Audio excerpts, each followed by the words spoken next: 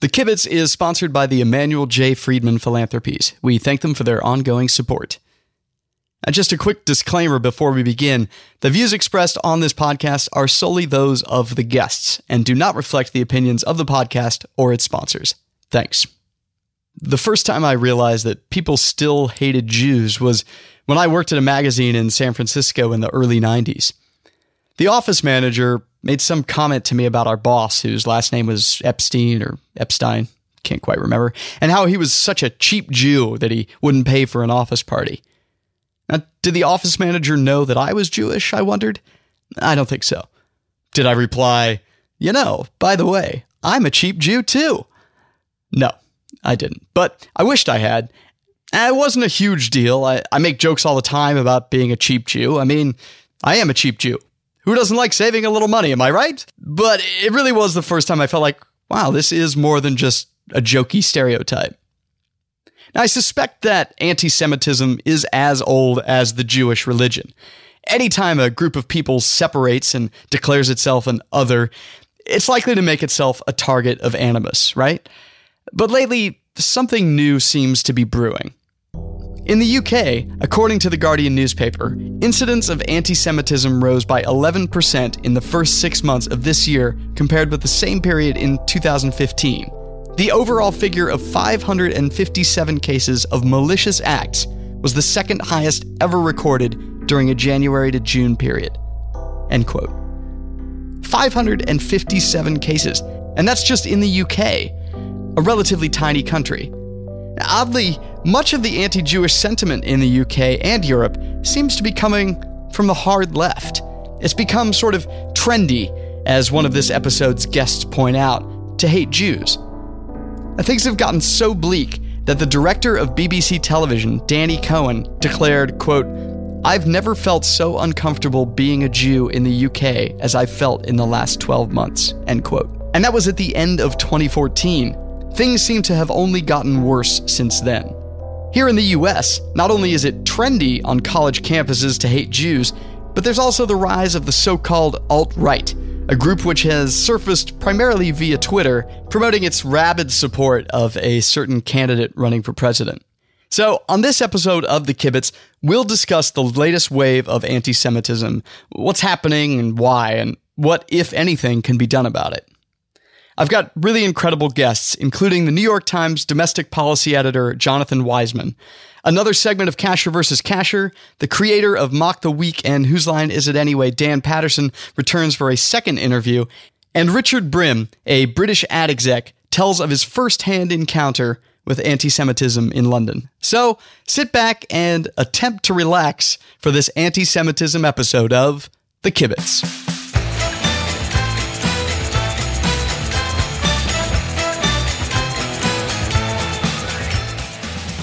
Jonathan Weisman is a domestic policy editor at the New York Times Washington, D.C. bureau. He spoke to me by phone from his office in D.C. I am an editor in the Washington bureau of the New York Times, and I edit domestic policy copy. I wrote a novel that's about to come out in paperback called Number 4 Imperial Lane. Just put in that plug, and thank you. Somehow I've become spokesman for the Jews, which is a very odd position. Right, because you're not a very religious Jew, as I understand. I certainly identify. My daughter is actually about to be bat mitzvahed. I am in a congregation, but no, this is not my primary identity. And so you, and in June, you announced in the New York Times that you quit Twitter. Why did you do that? So let me just walk you through this. Okay. There was a column, an op-ed piece in the Washington Post by a guy named Robert Kagan, kind of a famous neocon, backed the Iraq War the invasion of Iraq. Very of a prominent voice in Republican foreign policy. He had written a piece about how fascism arises in the United States. It was a very pointed piece about the rise of Donald Trump, and I tweeted it out, as I often do, really without comment. It took a quote from the piece, put it out on Twitter with a link to it, And I had received a tweet back from somebody, Trump God King Emperor or something like that, with simply just my name in triple brackets, triple parentheses.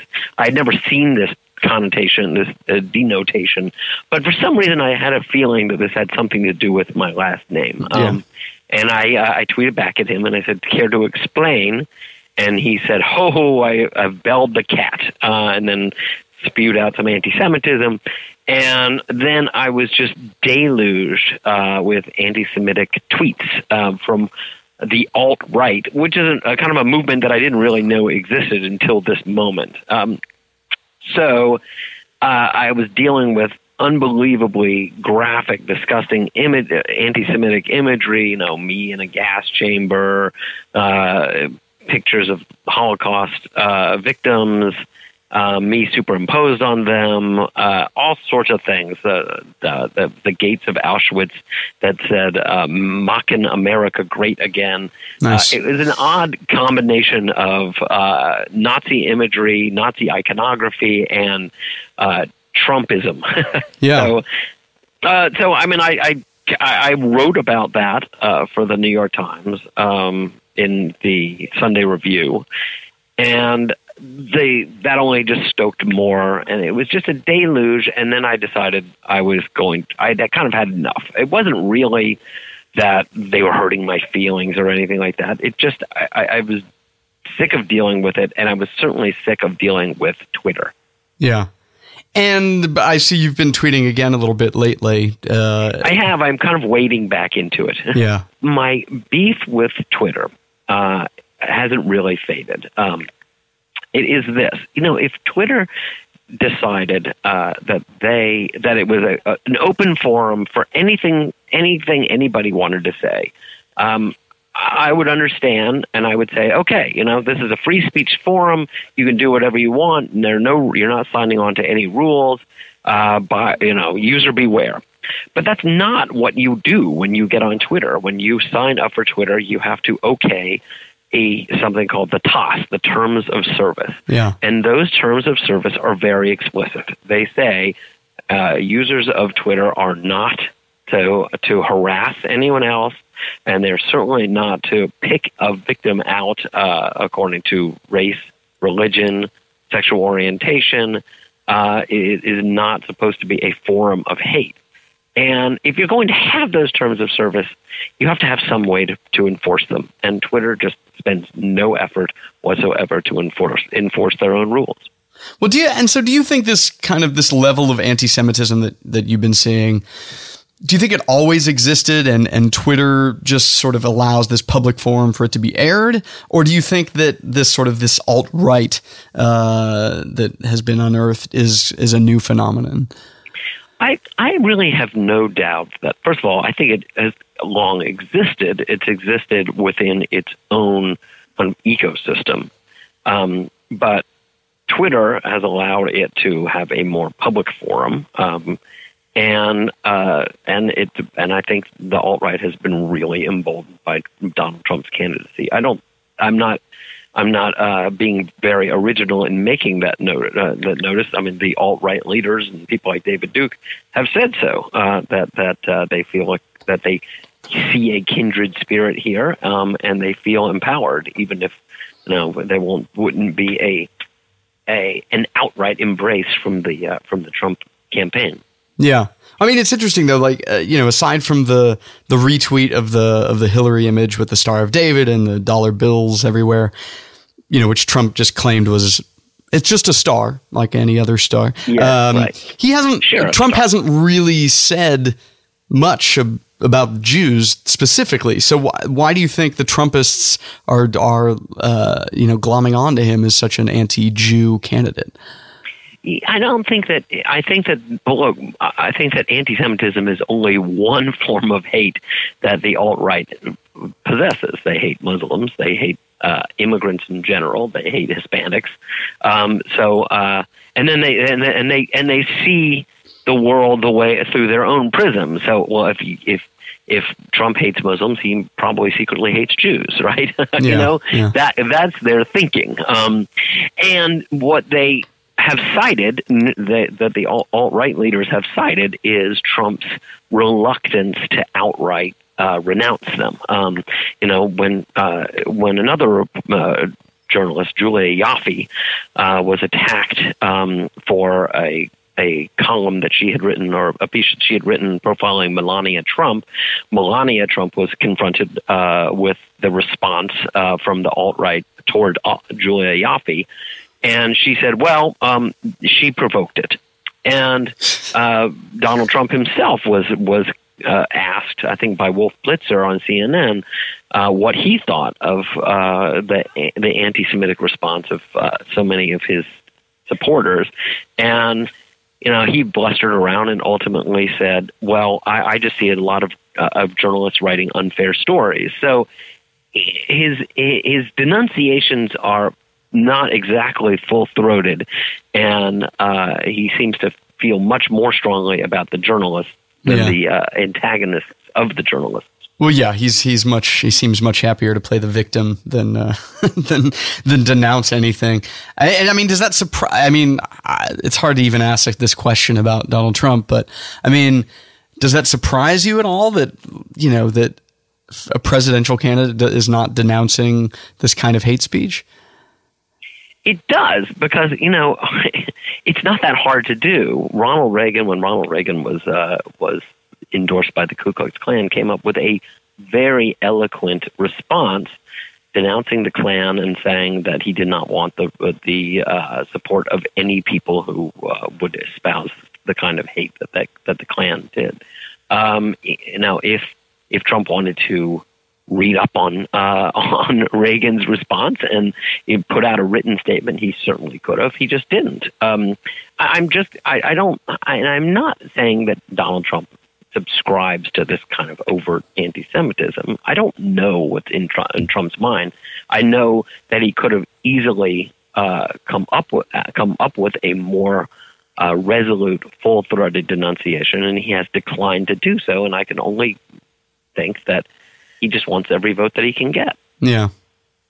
Well, and you sort of alluded to this at the beginning of the conversation. There's something strange about these kinds of attacks on secular Jews such as yourself. I mean, do you think that the alt-right hates the notion of secular Judaism or secular Jewishness even more than it hates religious Jews, or is it just like it's just fun to hate Jews?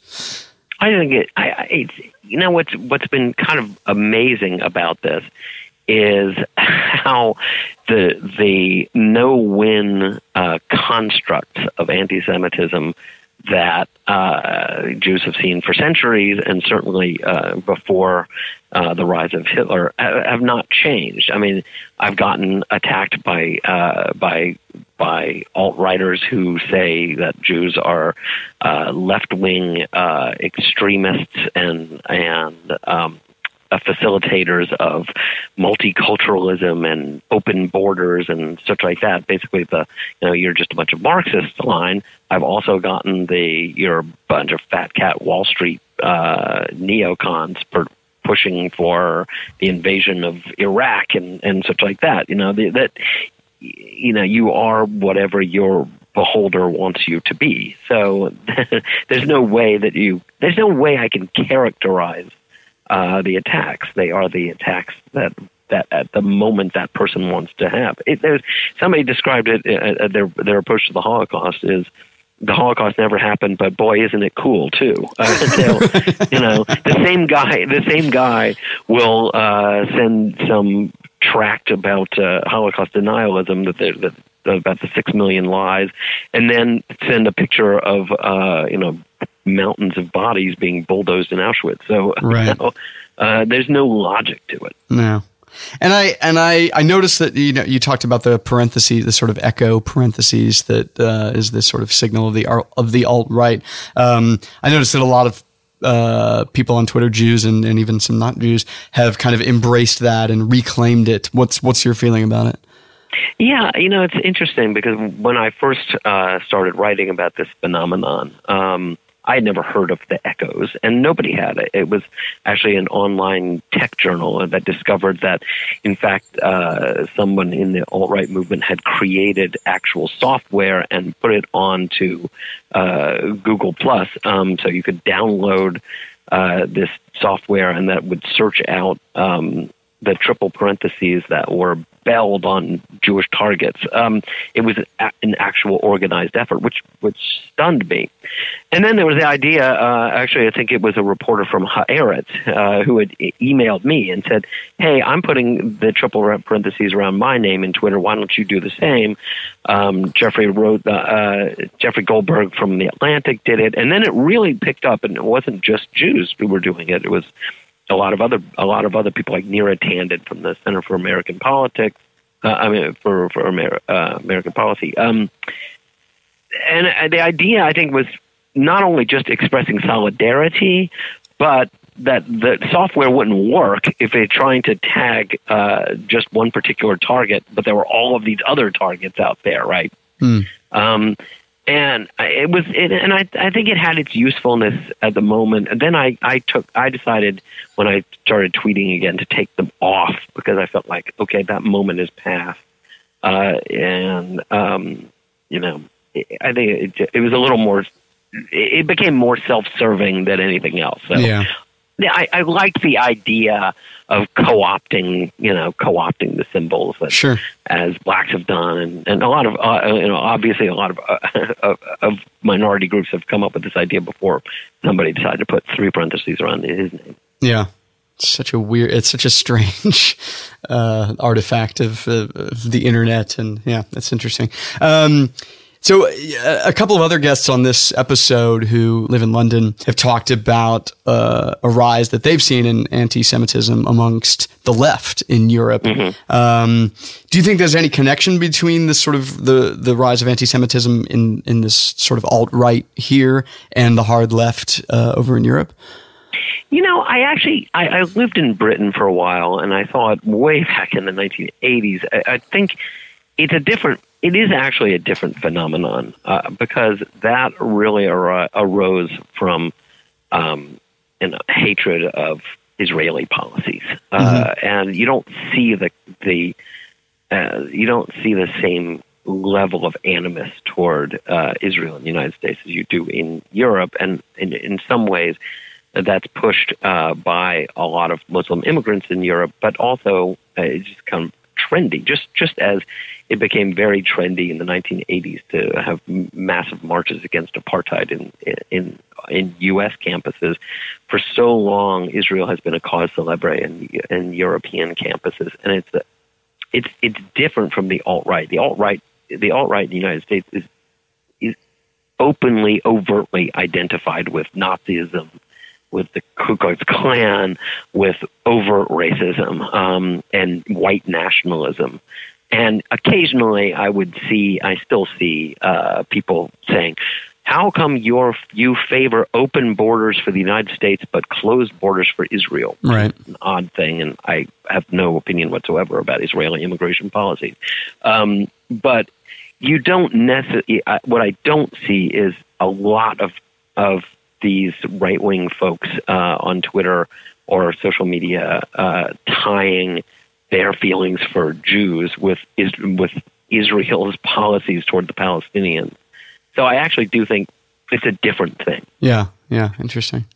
And so in an article about you and your whole battle with Twitter, the Washington Post wrote, quote, "What has been clear for some time is that criticizing Trump while being Jewish is a hazardous online activity," end quote.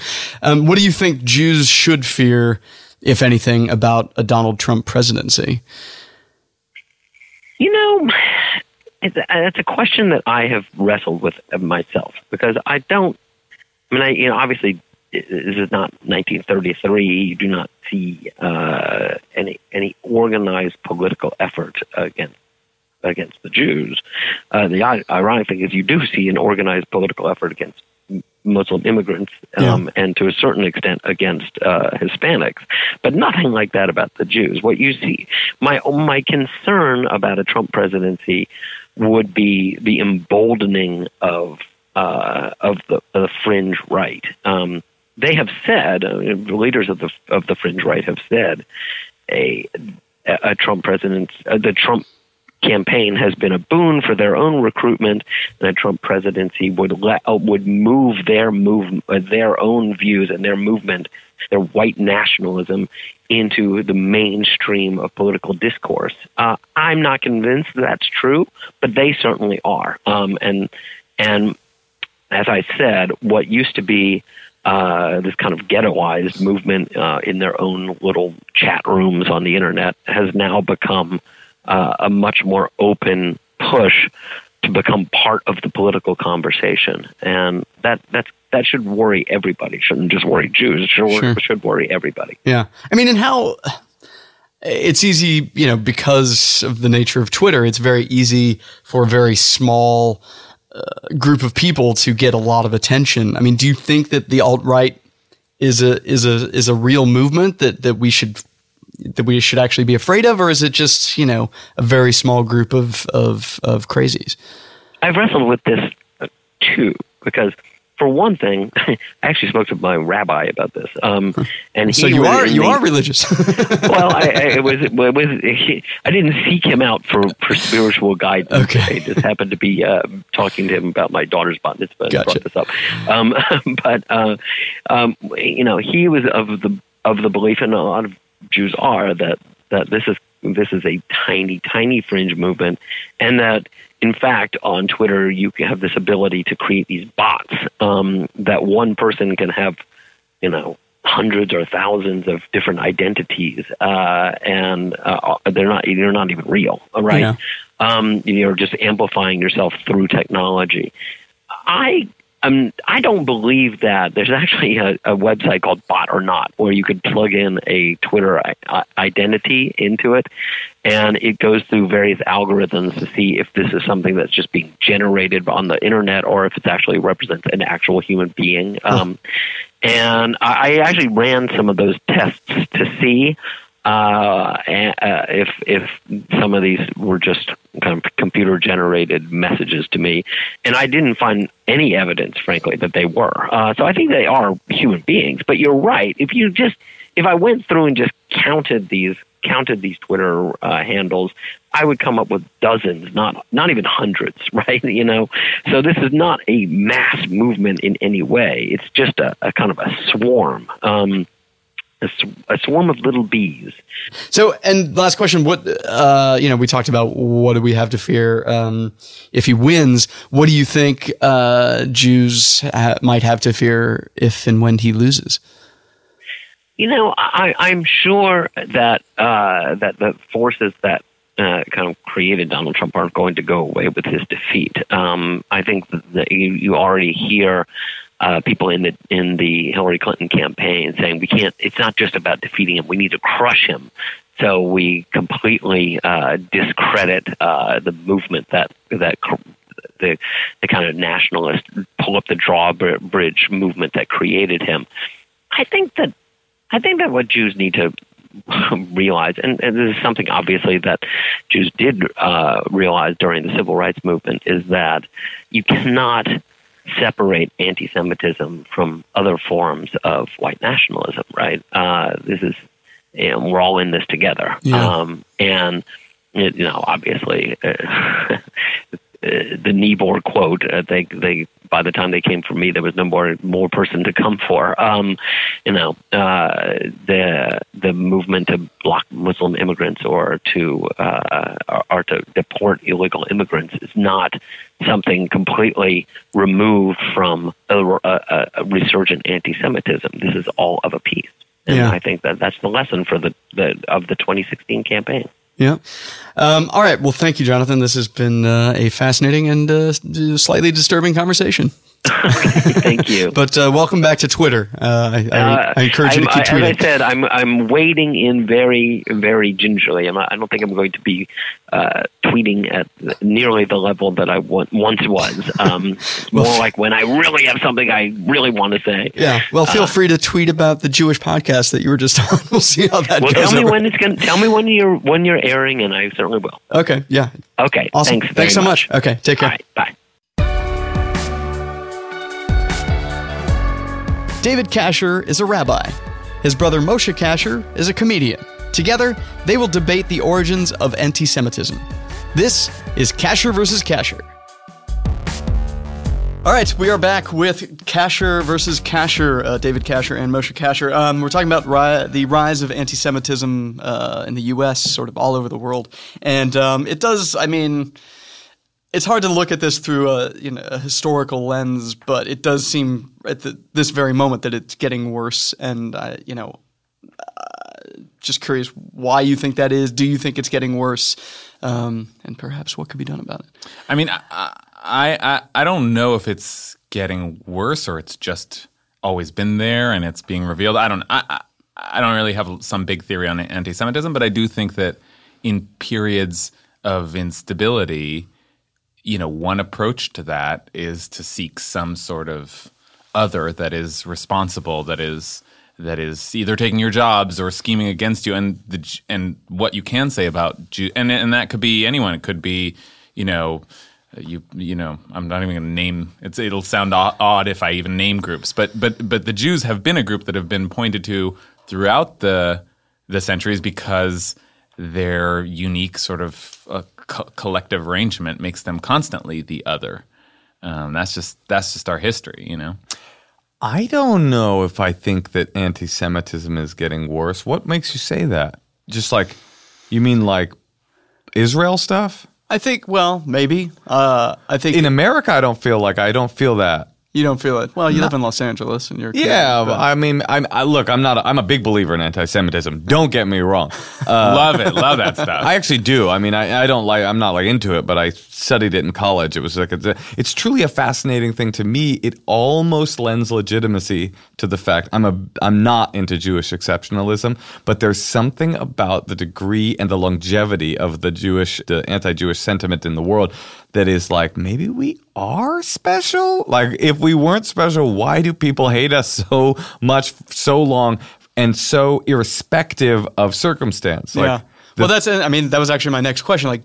Is the fact that we call ourselves the chosen people, does that invite ridicule and hatred? Well, there's a million things about the Jews. Every single thing about the Jews that people hate, you can point to a historical antecedent to a thing where, I could see why they would hate you there, right? What do you mean? Like what? Okay, give me a Jewish stereotype.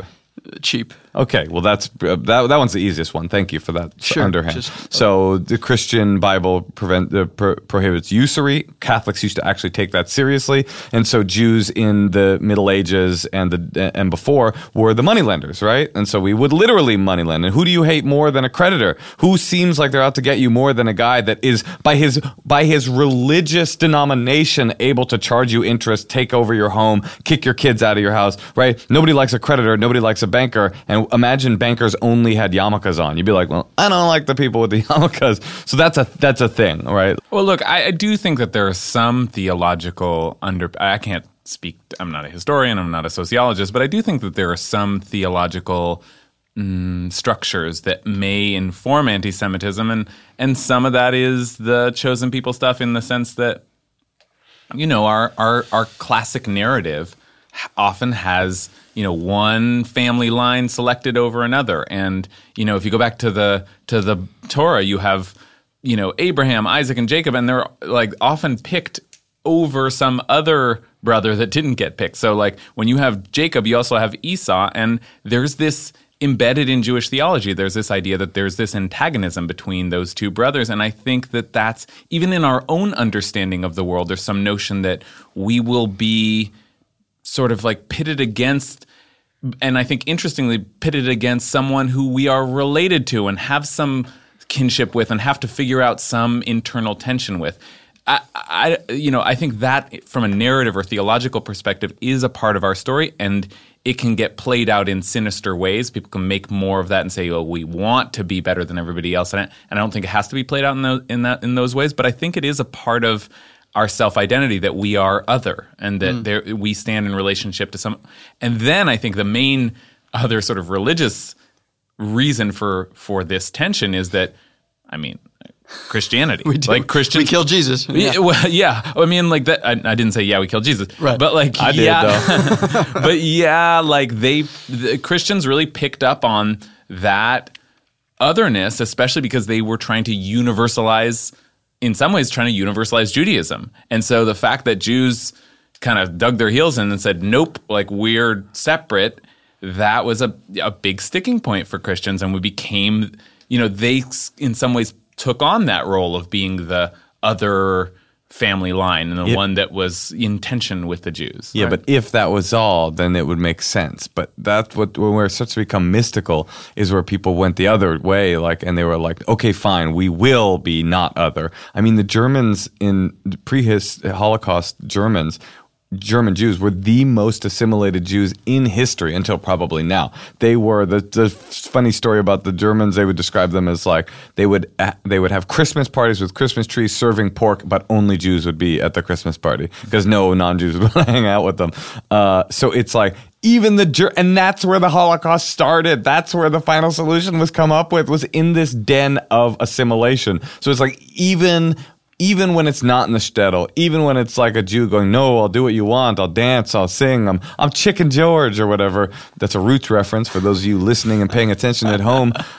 Still, they're like, "Nah, we hate you." So I have come to believe we're just lucky to be in America. America's the least anti-Semitic country in probably in history. Although what you're saying is ominous, because you're saying, and in the least anti-Semitic countries, right, you just never know when it's going to flare up again. Right, exactly. Yep. And it seems like perhaps the threat was that they become too assimilated and become too powerful and too almost just like them. Like take conversion, for example. So like with Christians, the whole idea is get as many people as possible in, right? That's the mission.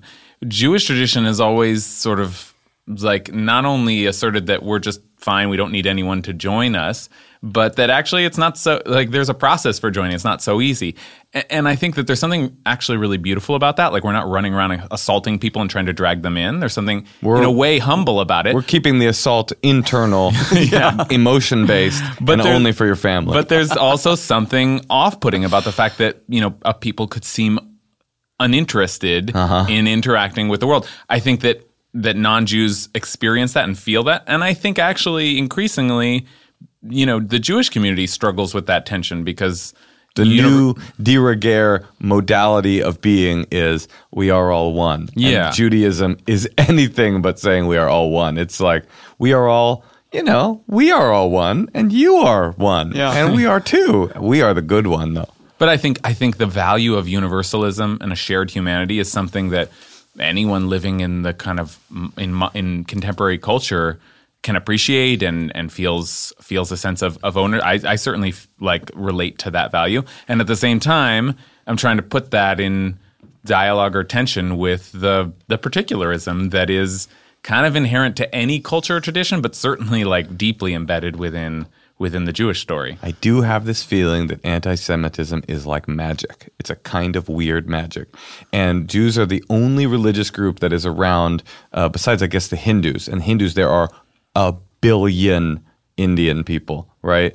And I think there's almost 1 billion Hindus, and they all live in the same country. Jews are 15 million, if that, 10 million, and we're still around from a time when every other religious group that existed has just sort of fallen into the wastes of history. And my opinion of why that is, this people that shouldn't be, is partially Shabbat. I think that's part of it, giving people a thing, and partially the Torah for sure, but also in a very big way, anti-Semitism. I think we have doubled down and bunkered down and fortified and circled the wagons for so long that the wagons aren't even wagons anymore. They are the outer walls. They are the western walls of our whole civilization. Well, and that's a really, really chilling thought, but one to take seriously. This idea that we I mean, I hate to say it out loud, but in a way we thrive on anti-Semitism. That it drives us together. It forges our identity that, in a sense, without some sense of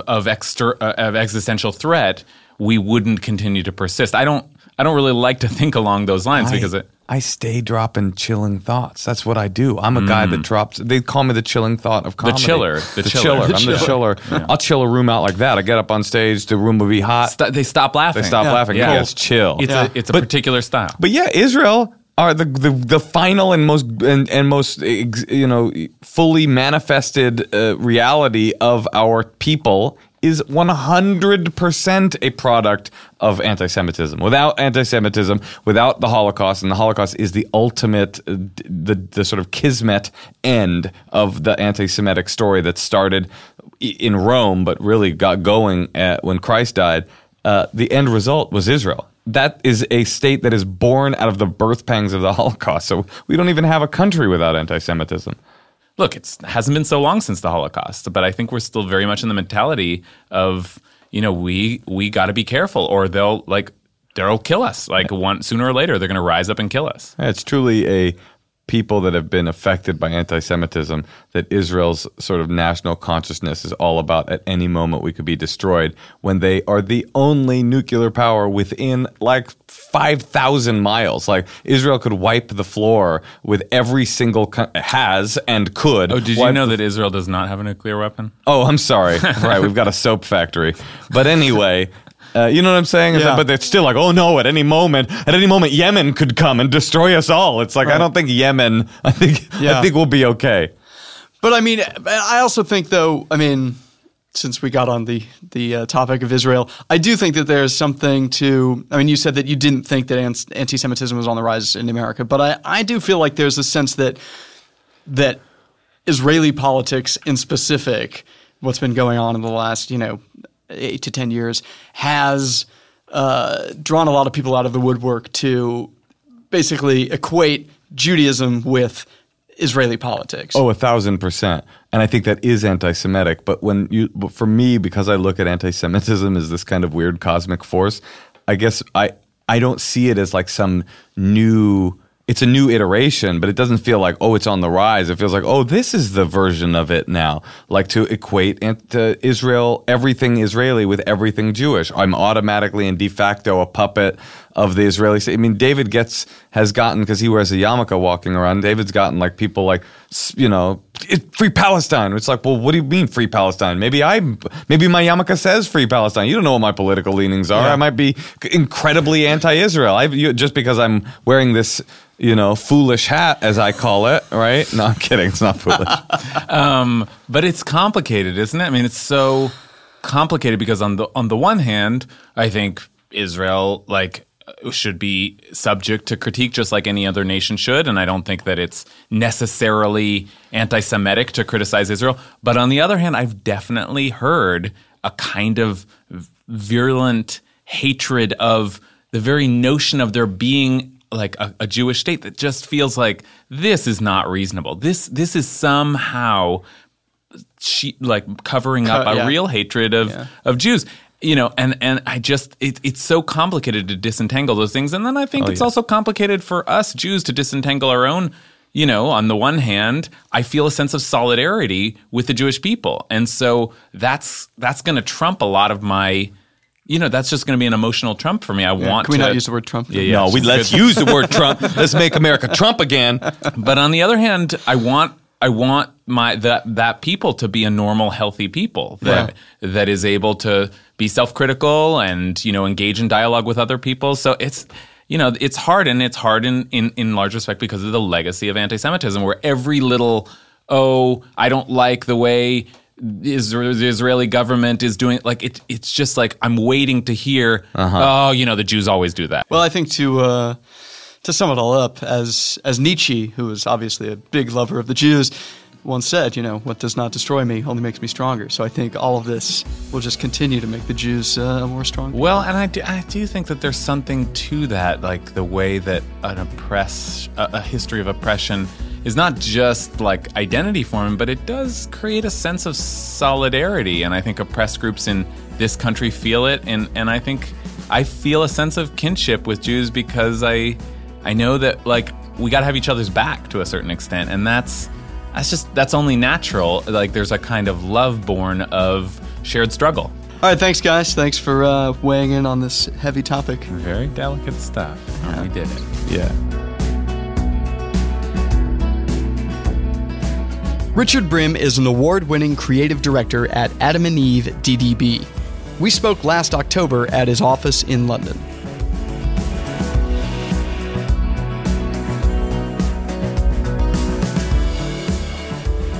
So my name's Richard Brim. I've lived in London for 20 years and originally from Manchester. My wife's from Manchester, but she's been down here with me about 11 years. When we first met, you talked to me a little bit about some of the recent experiences you've had with anti-Semitism or feeling like anti-Semitism is on the rise in the UK. Yeah. I think it was one of those situations where, for the last 10, 15 years, you hear about sporadic incidents of a graveyard being defaced or something being daubed on a Jewish shop, and I think last year, but it was every couple of months at most, and then you'd start hearing things about on a weekly basis of things happening to kids leaving schools, and you start to become a lot more aware of it. And then I was actually driving home from a work job, and I got a phone call from my wife. And she was absolutely hysterical, and I couldn't get a word out. She was making no sense. And after about 15 minutes, she calmed down, and basically what had happened, she'd come home from school with the kids, and on the front door, a swastika had been scratched into our front door with a biro, with a ballpoint pen, and I got home. I left immediately, obviously, because and the kids. She wanted to keep it from the kids and blah blah, all that sort of stuff. And I got home, and it didn't take a genius to work out. We'd had a missed delivery from a supermarket, and it was the same biro.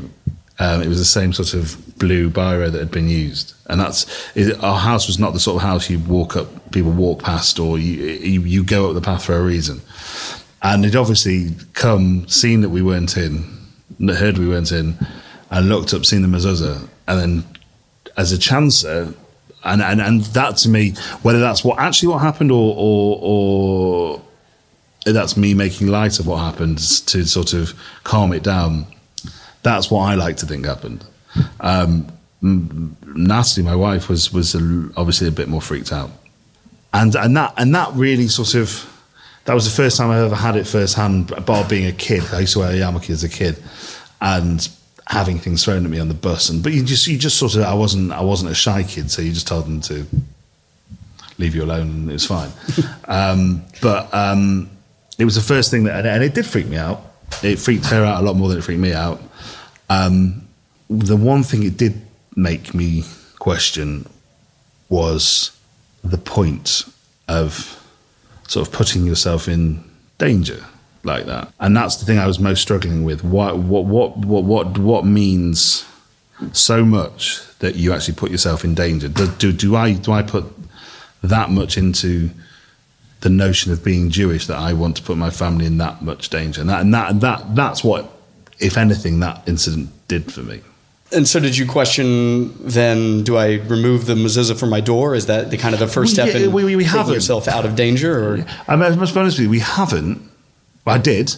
You did take the mezuzah? No, I questioned it. Yeah. And it wasn't ever a question of not having one. It was always a question of, it's quite a big, well, not quite big, it's like a silvery, it's quite a prominent one. And so I questioned, let's get a more discreet one. And that's something that maybe that was sheer laziness. We've not done it. I don't know, because we were discussing it the other day. The main thing it made me question is because the whole temperature of the country was going that way, and what was going on in Israel.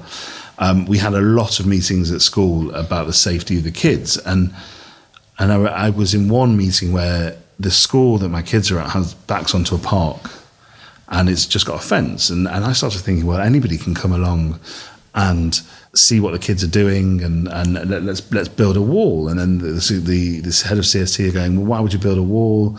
We don't run scared. We don't do this. I was like, no, but it's not about running scared. It's about protecting what you've got. And then we get into this conversation of like, well, if there is an attack, it's not going to be a gun attack because there's not enough guns in the UK to warrant that, but it'll probably be an attack at pick up a drop off. And you start having these horrific conversations about your kids and trying to justify that it's okay, it's all right if it's not got guns. Well, it's only at the beginning, it's only at the front of school that something could happen. And you're like, I don't want anything to happen anywhere, the front, back, wherever. I don't want anything to happen, full stop. And the kids came home one day from school after this whole, and they said, we're teaching the kids on how to behave and blah, blah, blah. And the kids came home from school one day and they were talking about what they'd done that day, and they were saying we're playing Sleeping Lions. And we'd been told about it by an email, and not to get alarmed or not to, but just say yes. That's what you do. What's Sleeping Lions? So Sleeping Lions is when the teacher raises the alarm, you all get into the table and play the Sleeping Lions. So pretend to be still. And that really bothered me. I mean, it's a precaution. It's a very, very strong precaution. But the fact that they're being taught to do that in this modern world is absolutely ridiculous. So they were teaching them this sort of game, and the kids don't understand the subtext of it, which is interesting. Wow. And they're teaching it as a when I do this, we would all play Sleeping Lions, which means getting under your desk and lying very still. Wow. So, and I mean, under no. I know it was an extreme thing for them to be learning, and I'm very happy they learned it. I just like them to be at school where they didn't need to learn that, but then I don't want them to be. I want them to be able to go to a Jewish school, and I take a lot of pride from the fact they do go to a Jewish school, and it's a very good Jewish school, and it's not too preachy, and it's a very balanced Jewish school, which was really important to me. But then half of me just wants to go and move somewhere where you don't have to do that. Yeah. You don't have Where would that be? Well, this is it. I don't know. I mean, I don't know. I mean, I sort of toyed with Canada, the States. No, I was about to take a job in Canada for that very reason of things just built up and built up and built up here last year, and I was just like, well, we've got to get out. And wow. I didn't in the end. So the incident happened on the door, and then is that something you brought up at school so that they knew about it? Yes, okay. Yeah. I mean, the one very interesting sign was when we told the police about it, and we said it's an anti-Semitic gesture, like an act, anti-Semitic act. He said no, it's not. It's this one policeman came around, and I was just like, I actually got annoyed and had to walk away because he tried to put it down to code, like gang code for burglaries. So there was a thing where people would mark houses that are ripe for burglary, and they'd say, okay, single woman, and there'd all be all this sort of code. And he said it's one of those. I was like, it's a swastika. There's no code about it. It's a swastika that's been scratched into my door. Yeah. If they want to show me code, if they want to put code, they'll do it on the front gate, or they'll do it somewhere where the owner won't see. But this is like scratched into a black front door. There's no hiding this. Yeah. And it was really telling, because I mean, it was really telling how he didn't want to admit that that's what it was. Because I think once they admit that that's what it was, they realise they have quite a serious problem. Yeah. As opposed to just common day, sort of everyday burglary. Right. And he was almost reluctant to admit that that's what it was, and that was the problem. That's what the problem was, which was very interesting. Yeah. Because it's a scary problem. It's a very scary problem, and it's not just anti-Semitism. It's hatred of anything. Yeah. Is a scary problem. I think that's what we have to deal with. Yeah. And so I assume nothing ever progressed and nothing ever came of it. Or every single supermarket delivery guy that comes to the door, eyeball in a Larry David sort of way. But apart from that, I'm suspicious of every single person that comes to the door. Okay. Yeah. Pretty. Yeah. Apart from that, no. It's a strange thing to be thinking about, and it's funny. I talk to people, colleagues at work, and when you talk about it, they're like, "What, you really think about that? Like, in this day and age, this is what you think about?" I'm like, yeah, of course I do. I think, yeah. It just comes with the territory. Yeah. And then going back to my point before is that makes me question the territory it comes with. So do I believe enough in that to warrant?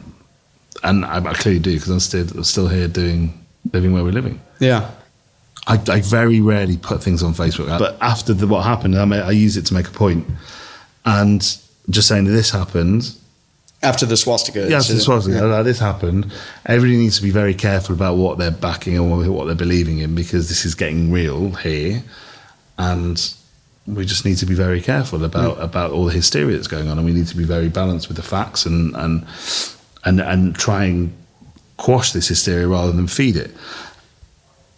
And it was really funny. So some of the comments I got about was like, "This is terrible. This is absolutely," from people that I thought were proper lefties, and then some people just went for me, going, "No, you need to know the facts." And and I'm like, whoa. I don't want to get into an argument about it.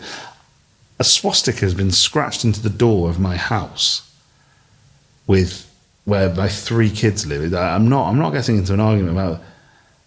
What I'm saying is, we just need to be very careful what we get hysterical about, because people on Facebook are getting hysterical, and this is all filtering through, and the whole country's getting a bit hysterical, and the whole world's getting a bit hysterical. Just my one post to my 4 friends or whatever isn't going to change the world, but I just want you to just chill.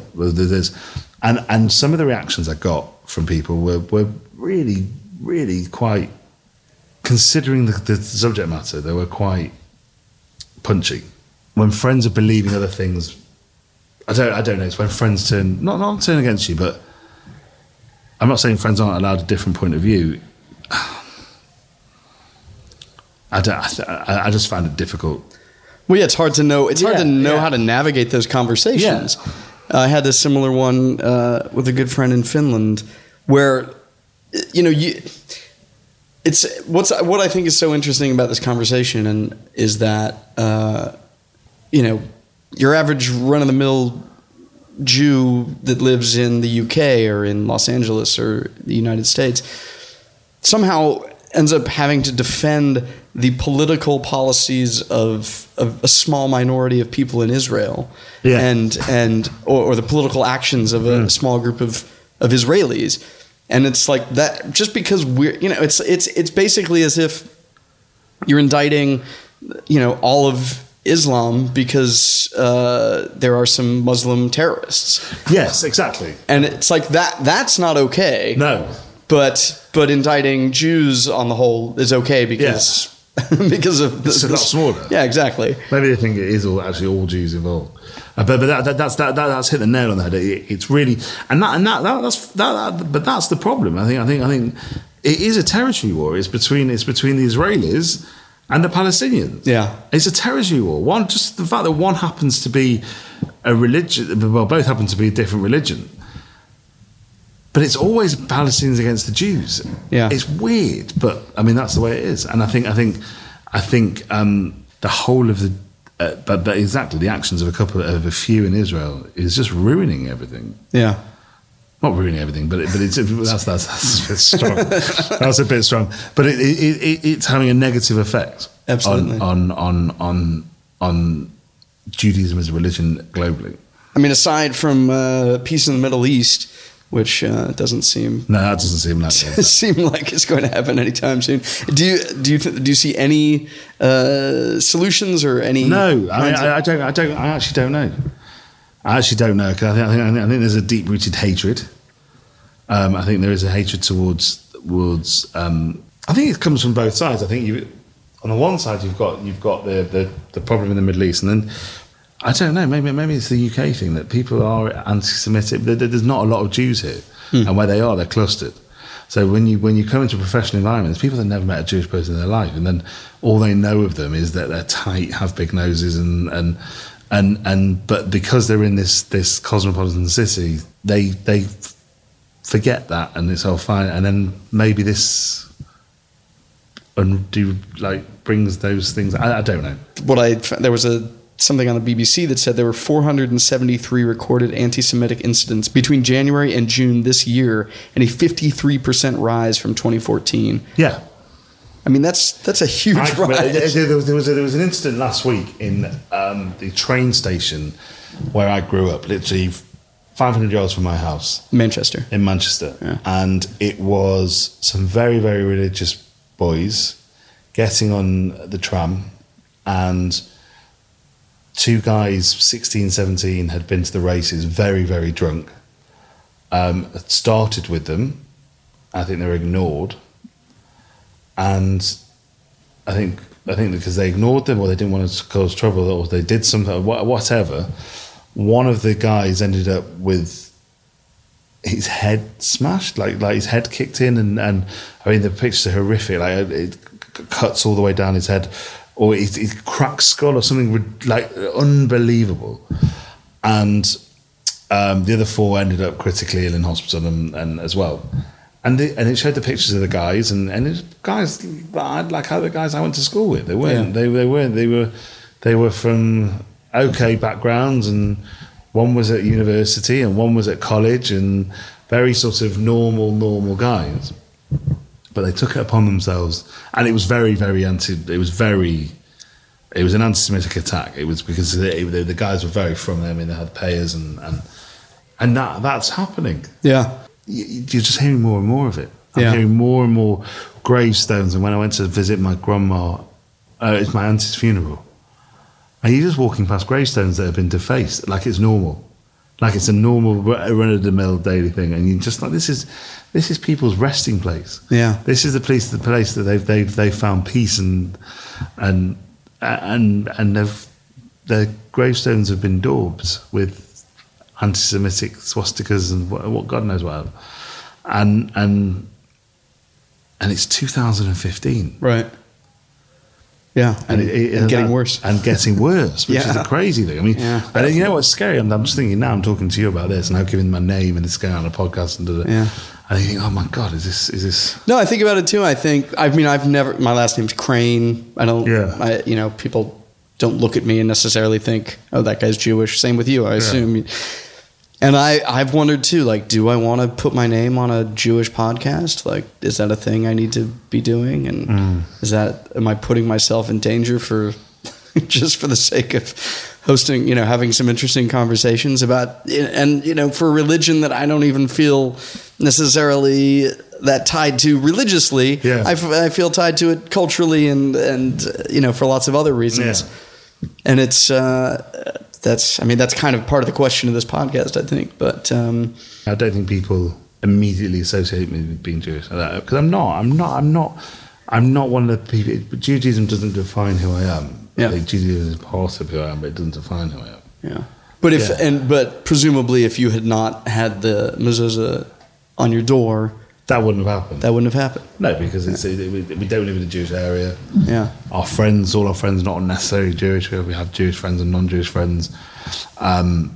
It's very strange because I've got friends from all religions, Muslim friends, and it's very interesting talking to my Muslim friends about it, because you tell them this happens, they're like, no, you're like, yeah, it's sort of happening. What does it say? And then you hear from them that there's hatred against them, and you're just like, this is fucked. Yeah, this is absolutely fucked. Like in terms of, people should not be living in fear of Muslim people. So they're being attacked. Yeah, and then in the same breath, those people are attacking us, and then it's just crazy. It's just utterly nuts. Yeah, and I don't know where the solution is. I really, really don't know where the solution is. In a very naive world, I just want everybody to sort of be happy and get on. Can't we all just get along? Yeah, just if you want to go and fight, just do it somewhere else. Yeah. But just let's all just get on. Yeah. So. And you go to shul every week? And No, no, no, I don't. I should do. You don't not go out of fear of a little bit. Oh, really? A little bit of. Again, I don't want to put my. You just. Yeah, is it worth putting yourself out there? Yeah, it's interesting. But yeah, it's purely the kids. You worry about the kids, and it's a worry as opposed to a. No, it's a worry. Yeah, it's a worry, and I can't see an end to it. Yeah, and so do you think? I mean, you said you've been kind of weighing making some changes, either geographically, just getting the hell out of here, or would you take the kids out of the Jewish school and put them? We've spoken about that a lot. Yeah, and spoken about what the best thing for them would be, and should we move to the countryside? Yeah, where there's no Jews. Yeah, better or worse. Yeah, and what do you do? Yeah, but then living in you also don't want to be run out of place. But I don't know. It's a toughie. It's a real toughie at the moment. Well, you're always welcome in Los Angeles. I'll tell you what, don't say that. Be there tomorrow. Yeah, it's very, very tempting. Well, I'd be happy to. I'll see you in LA. We can go grab some deli in LA. Yeah. All right. Well, thanks for talking to me. No. I hope that's all right. And sorry to hear everything is such a mess. No, but then we painted quite a bleak picture. It's not that bleak. It's just something you have to be aware of. It's not. We're not all living in fear, but it's just something you have to be aware of. Yeah, interesting. All right. Well, thanks again. No. Okay.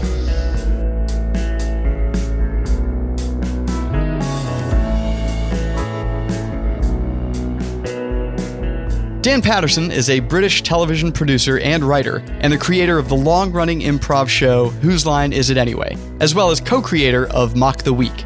We spoke at his office in London. All right, so Dan Patterson, welcome back to the Kibitz. Thanks for talking to me again. So when we last spoke, we talked a little bit about how you felt like there is kind of an increase in incidents of you noticed more anti-Semitism here in the UK. Do you know what's at the heart of why this is happening now, or what's your feeling about it in the UK? Well, I think it's partly that there's very much a sense of racism equals sort of powerless groups, and the Jews are not seen as a powerless group anymore. I think Jews are not seen as part of the endangered species. They're seen as part of the problem. I just think it's a change. It's obviously to do with Israel to an extent, but I think there's just a feeling that Jews aren't part of the oppressed. Yeah. Are you surprised at the sort of anti-Semitism that seems to be coming from the far left? Yeah, well, traditionally it's been obviously part of the far right, hasn't it? But I think a lot of people don't want to see it as a problem of the left. It just doesn't fit the narrative that they're comfortable with. But clearly in this country, with what's happened with the far left really taking over the Labour Party, there's definitely a different attitude. And, you're seeing it all the time that people get suspended and then get sort of sneaked back in a few weeks later when attention is moved away. And it's clearly a problem. I mean, often the problem is with Israel, but increasingly I think there's a blurred line between criticism of Israel and criticism of Jews. And I think it is clearly not anti-Semitic to criticize the state of Israel, I think it is anti-Semitic to single it out or to demonize it or to hold it up to standards you wouldn't hold other people up to. And you do see that coming in. Mm-hmm. I don't want to overstate it because clearly there are examples of it, but it's not a terrible thing. I think it's a creeping thing. I think it's happening over a period of time. But we are fortunate to live in this country, and there is something there, but it's not terrible. So it doesn't really come up much. I mean, I don't know what forces will have been unleashed by Brexit. You just don't know. There's a certain racism inherent in the decision. By the way, I don't think at all that it's something that's a major reason for it, but there clearly will be xenophobic forces unleashed, and that's never good. It just isn't. So, it's all very worrying, and I think it's a worrying time. Yeah. I don't feel, and this is possibly naive and it's possibly out of date, but I don't feel anti-Semitism is a bigger problem in the States as it is here or in Europe. I think it is a growing problem, but I don't think it's a problem the same way. As I said to you last time, I think the confidence of being Jewish in America is a completely different thing. Mm. And do you feel like you can feel a palpable difference of when you were growing up, say, or when you were young to now in terms of the anti-Semitism? Yeah, well, I think there was anti-Semitism around when I was young, but it was from the right, and I think there is more now. I just think it's not just me thinking that. There clearly are way more examples of graffiti or harassment occurring than there were when I was younger. There's no doubt about that. But when I was young at university, there was a lot of anti-Israel feeling. I was at university when the Zionism equals racism stuff was going on. So it's not like it wasn't there. And that did tend to come from the hard left. I think what's changed is that, in the last year is that hard left are now moved, their agenda and opinions has moved much more into the centre because of their entrance into the Labour Party. So these things that were seen as fringe and you read about are now in the mainstream. So that clearly I feel that's a worrying thing to be happening. I mean, obviously you're not a fortune teller, but do you have a sense of where things might be going, or like? My sense is that things will probably get worse. Yeah. I'm in slightly depressed about it at the moment. I can't see why they wouldn't.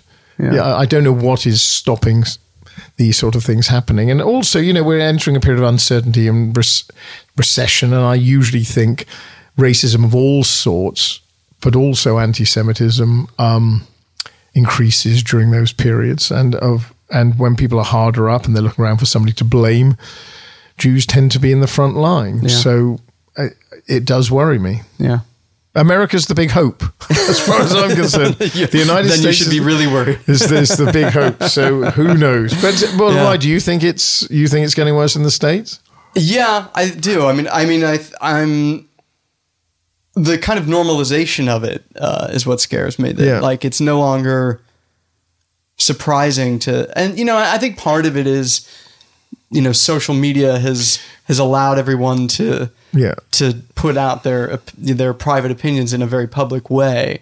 So if all these people probably hated Jews before, we just didn't quite know about it in the way that we do now. And, if you write, there's a woman just recently who wrote about, Trump and this image that he had tweeted, that had Hillary with a Jewish star and all this money floating everywhere. And this Jewish journalist, called out the campaign on it, and the amount of tweets that she received that were so grotesquely, anti. It was. Well, you get that a lot on Twitter. I mean, there's no doubt about it. I mean, one of them, I suppose, if you ask, is there an area of hope? The bad news that I think since Brexit, there seems to be a lot more examples of Islamophobia, and that's a very worrying, problematic development. But I would say, in the course of the last 10, 15 years, I think racism against blacks and those sorts of things in England at sporting game stuff has reduced. When I was in the 70s and 80s, it was appalling, the kind of abuse that was meted out at soccer games and things like that. And it's just less now. We seem to at least overcome that, and that's a great step forward. But whether it's still, I still think there's attitudes in society, and just like anti-Semitism, I think racist attitudes sort of bubble along under the surface, and then all of a sudden it seems okay in society that these things come out. And I think this has been, as I said, during the campaign, I think this has come out a little bit in all sorts of areas. And as you say, it's the normalization. That's what worries me. There was a long time, as I said last time, when I was growing up, where in the post-Holocaust days, you could not be openly anti-Semitic. Certainly not here. Possibly in some areas of Europe you could, but certainly not here.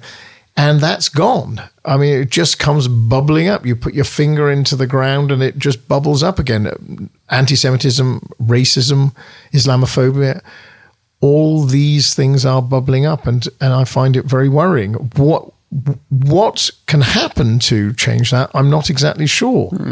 I don't know. I wish I did know, but I don't. So as I said, I'm slightly depressed of central London at the moment on this issue. Yeah. Well, I think. But it could just be because I'm knackered. or you've read the news in the past. I've read the news. Yeah. But I certainly think when you go to LA, you go to New York, you go to Chicago, you go to these places, I don't feel it so much. Maybe on some campuses, things you do. And I guess there's always been a strain of racism, in some of the places which aren't so urban, aren't the big cities, aren't the big centers of population, out more in the remote areas. I don't know. I don't know that much well enough about the United States. I've only ever lived in big cities there. But you have to hope that somehow there can be, certainly as president, a unifying president. Actually, that is a surprising thing in America, is that it seems to be so divisive that if you take Sanders on one side and Trump on the other, is such an enormous divide. And, you've seen it in the past, but, Bush and Gore, I don't think were quite as polarizing at that time as Sanders and Trump. Just the left has gone further left, the right has gone further right.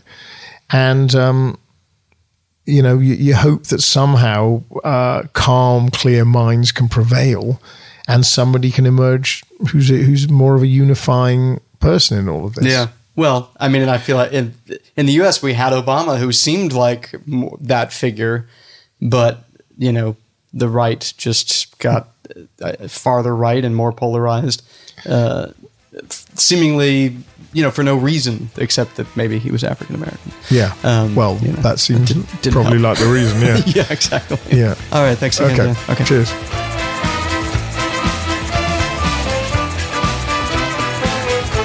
All right, that is it for this episode of The Kibitz. Again, just a reminder, the views expressed on this podcast are solely those of the guests and do not reflect the opinions of the podcast or its sponsors. Hey, if you like the show, please rate and review it on iTunes. It really helps us out.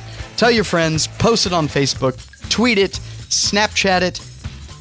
Just push the envelope of technology to promote this show. It really helps get the name out. Also, some exciting news. We were chosen as one of the top 10 Jewish podcasts in Moment Magazine. Who knew there were so many Jewish podcasts? Also, one of the award winners there is Israel Story, our friends over at Israel Story. Great podcast. Check it out. You're going to love it. Send us feedback at kibitzpod@gmail.com or tweet us at kibitzpod. And you can follow me at Dan Crane here. And we're, of course, on Facebook. You can like our page, which would be great. I'd like to thank our guests, Jonathan Weisman, the Kasher brothers, Dan Patterson, and Richard Brim. For more from Moshe Kasher, go to moshekasher.com and check out Rabbi David Kasher's brilliant podcast at parshanut.com. This episode was produced and edited by me, Dan Crane, with help from Adam Sachs, Sarah DeLeo, and David Jargowski. Additional engineering by Brett Morris. Special thanks to David Katz-Nelson, Francine Hermelin, Earwolf, and as always, Reboot. Music was made by me, my current band, Ray and Remora. We've got an album coming out September 16th. Very exciting. And my old band, Nu Non Plus. And as my great-grandmother used to say, that's the way it is in a small town with a large population. Thanks for listening to The Kibitz.